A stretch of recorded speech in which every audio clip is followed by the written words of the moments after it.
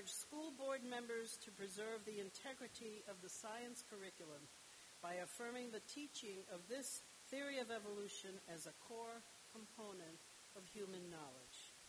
We ask that science remain science and that religion remain religion, two very different but complementary forms of truth.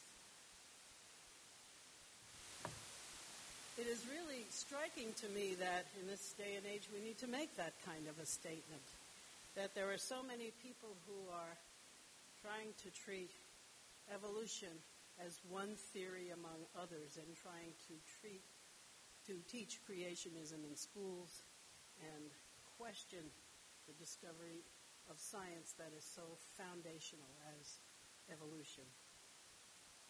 But we felt it was necessary. So did any of you see the lunar eclipse last week? Several of you were up early enough. I'm not an early riser, but I dragged myself out of bed to go see it. It was beautiful. Actually, that event was three things in once, and that same convergence of three events has not occurred since the year 1866. So it seemed like a special time to see. I've seen many lunar eclipses, but this one was quite special because it was a blue moon, the second full moon of the month.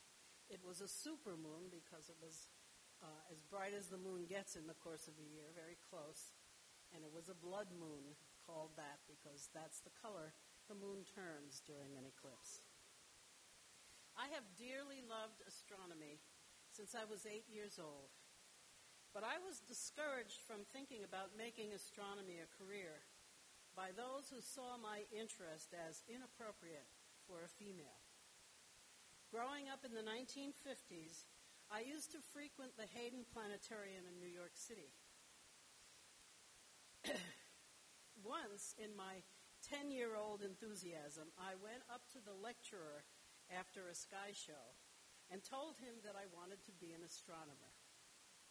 He looked at me skeptically and said, "But you won't be. You will marry and have kids instead." As if the two are incompatible. Another time, I wrote to the Hayden Planetarium asking them to send me a pamphlet they advertised, which outlined the steps needed for a career in astronomy. When I received it, I found in it a paragraph stating something like this. I wish I had kept it. Girls often also become interested in astronomy. They rarely become astronomers, but sometimes they grow up to marry astronomers. Yes, in print it said that. Even my dear, dear mother told me I should learn to type rather than pursuing a man's career. Well, despite these influences, I did find myself sometimes defiantly dreaming about becoming an astronomer. And perhaps I would have become one had it not been for the fact that I did not take that easily to advanced mathematics in college, but also that I found I was very interested in philosophy and religion in college, as well as education, music, literature, and especially writing. So it makes sense to me that I wound up in a pulpit instead of under an observatory dome. Still, over the years, I have maintained an interest in astronomy as an amateur. If I were to take my telescope out just before dawn tomorrow morning and look through it at Jupiter, I would be able to see what Galileo saw in 1609 and 1610 as he observed that giant planet. What he saw convinced him that the church and the scientists of the time had it all wrong. When Galileo observed Jupiter through his telescope, he saw 4 bright objects close to Jupiter, 4 moons that over several nights moved, and he could see that they moved around the planet. This was heresy, a viewpoint that shattered the pervading belief that all celestial objects circled the earth. Galileo then turned his telescope toward Venus and discovered that Venus has phases like our moon, which you need a telescope to see. These phases could only be explained if Venus moves around the sun and not the Earth.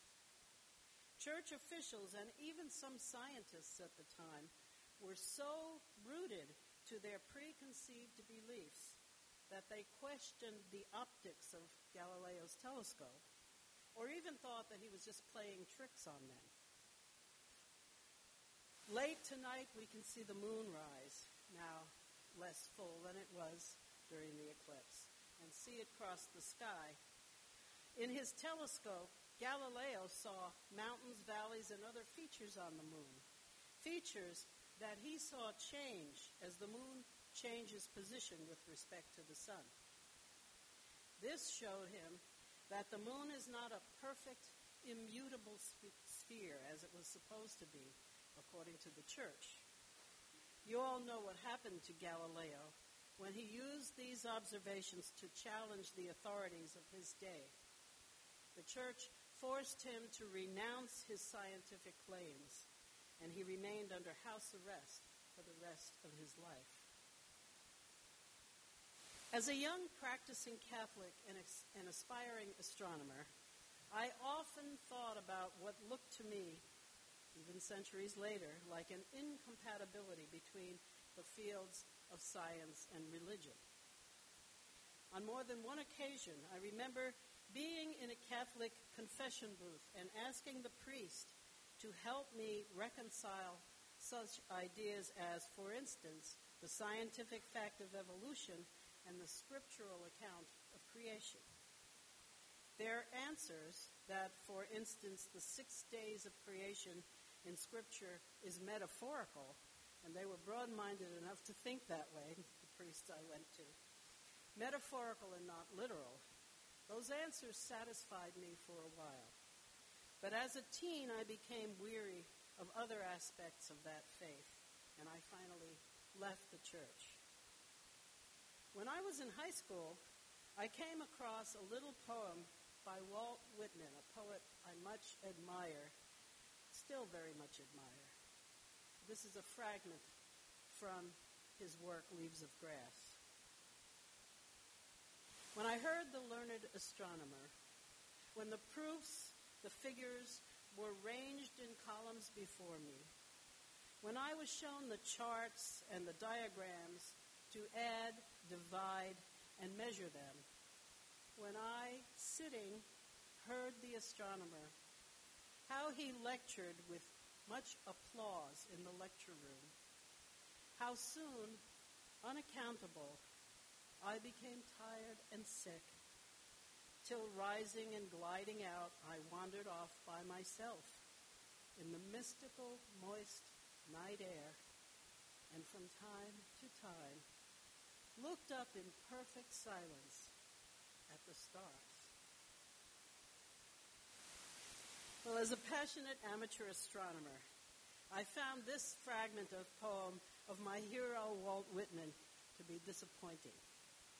Whitman contrasts the lecture of the astronomer with the raw beauty of the unexplained stars and finds the lecture lacking. I remember thinking, I would have stayed and heard the whole lecture. Because even the facts and figures of a scientific lecture for me contain beauty and mystery. The astronomy lectures I attended in those days were like religious services to me. In many ways, more meaningful than the Catholic masses I had gone to.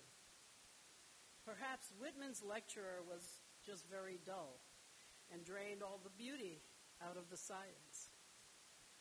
Science certainly can be beautiful. Nowadays, there are many scientists who experience a kind of beauty, a sense of awe, a religious or mystical feeling when they study and contemplate the laws and workings of the universe. I am no scientist, but I have had religious feelings aroused in me when reading about the new physics, or when looking up at the stars, at comets, planets, and galaxies, with the naked eye or through a telescope. It is amazing to me that we live in a universe that is not haphazard and inconsistent, but one that is governed by the laws of physics, a universe in which science and mathematics work. In his book, The Mind of God, physicist Paul Davies writes, "Science is a noble and enriching quest that helps us to make sense of the world. It does not deny a meaning behind existence. On the contrary, the fact that science works, and works so well, points to something profoundly significant about the organization of the cosmos. The scientific quest is a journey into the unknown. Each advance brings new and unexpected discoveries. But through it all," writes Davies, "through it all runs the familiar thread of rationality and order. This cosmic order is underpinned by definite mathematical laws that interweave each other to form a subtle and harmonious unity. The laws are possessed of an elegant simplicity and have often commended themselves to scientists on grounds of beauty alone." Beauty alone, says the scientist. There is great beauty in science and mathematics, and many scientists have recognized it. To ignore the discoveries of science in favor of a literalist religious worldview, as people amazingly still do, seems very sadly narrow and one-sided. But likewise, to embrace only a mechanistic, scientific materialism which asserts that all phenomena can be explained in terms of the actions of material components, even love and altruism, which are in this view just chemical states in the brain or adaptive functions of evolution, this too strikes me as too narrow. I believe there is a ground beyond scientific materialism and religious fundamentalism, a ground where science and religion, cosmologies and theologies, experiments and mystical insights can meet and converse and inspire each other. Albert Einstein once said that religion without science and science without religion are each missing something. Science without religion can be empty and dry, even tragic, if it recognizes only a cold, purposeless, indifferent universe and sees our amazing existence and our human consciousness as mere accidents.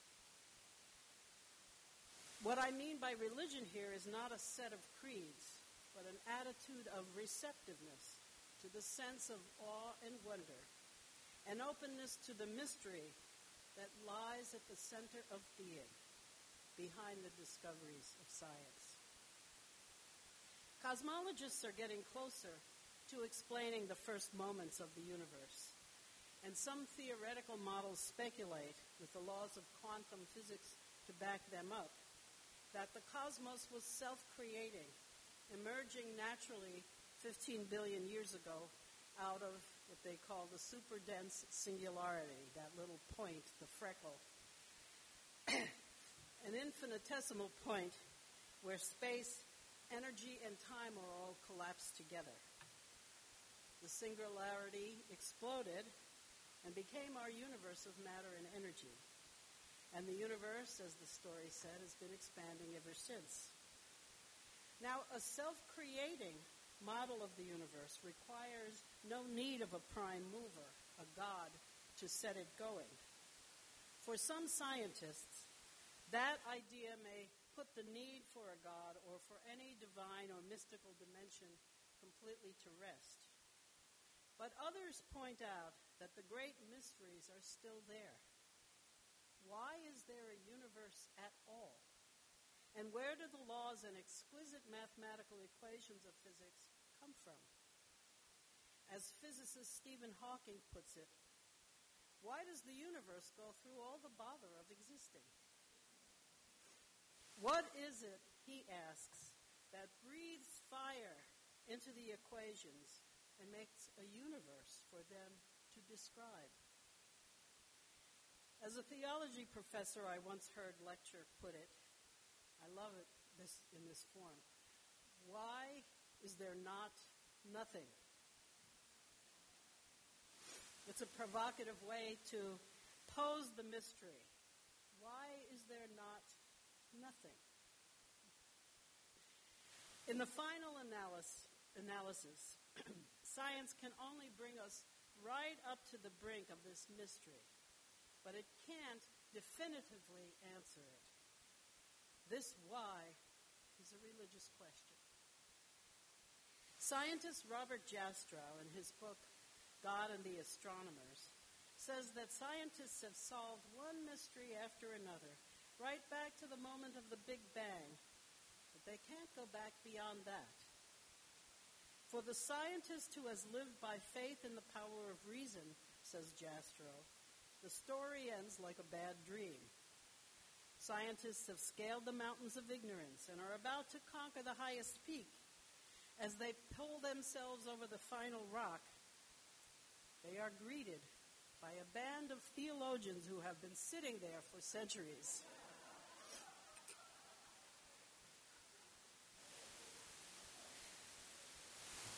You can just imagine the meeting of the two. The frontiers of modern science, particularly physics, are bumping up against the frontiers of new theologies these days. One modern theology took its inspiration from the work of the mathematician and philosopher Alfred North Whitehead. It's called process theology, although that is not his term for it.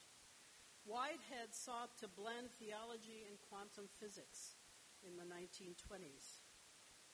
Quantum physics, discovered then near the beginning of the 20th century, introduced uncertainty and chance into our previously neatly predictable and deterministic universe.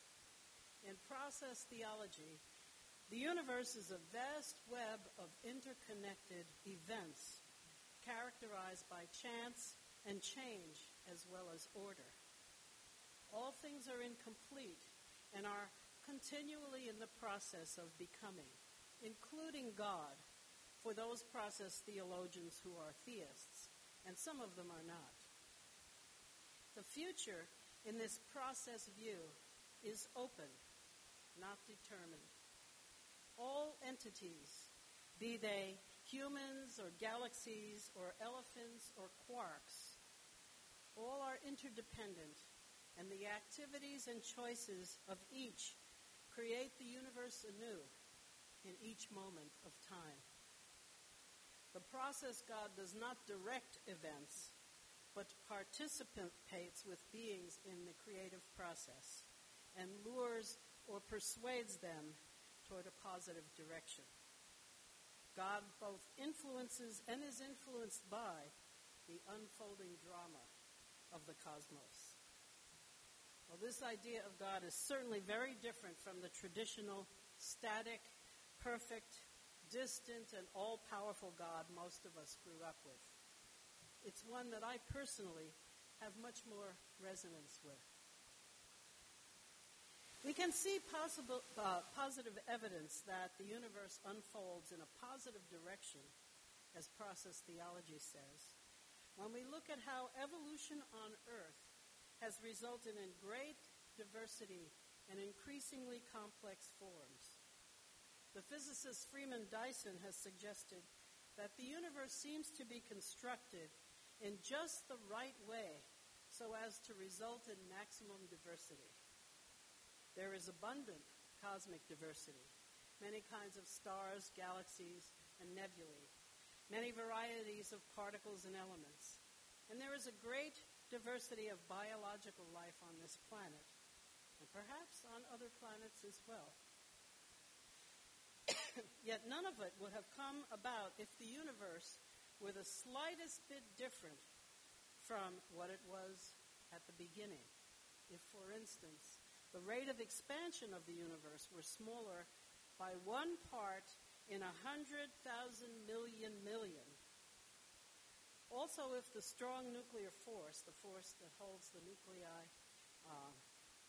of an atom together, if it were a tiny amount weaker than it is, there would have been only hydrogen in the universe. And if it were only slightly stronger, all the hydrogen would have been converted to helium, and stuff wouldn't happen.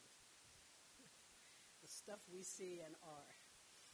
In short, if any of a number of factors, speeds, temperatures, forces, were off by an unimaginably tiny amount, stars and the heavier elements would not have formed, and we wouldn't be here contemplating it all. But the force was with us, to borrow a phrase, and here we are. As Stephen Hawking wrote, the odds against a universe like ours emerging out of something like the Big Bang are enormous. I think there are clearly religious implications. Hawking is an avowed atheist, yet he finds himself at the brink of the religious when contemplating the fact that we exist at all. This awesome universe of ours breathes to the rhythm of elegant equations, glows bright with mystery and meaning, and shines forth with an exquisite beauty and diversity. That we are a part of it all is an amazing, astounding miracle. I want my religious insights to be informed by science. Sometimes silence, yes. I want my religious insights to be informed by science, and my scientific understandings to be infused with religious meaning. I want to listen to what the learned astronomer has to say, and then, in the mystical, moist night air, go outside and look up in perfect silence at the stars.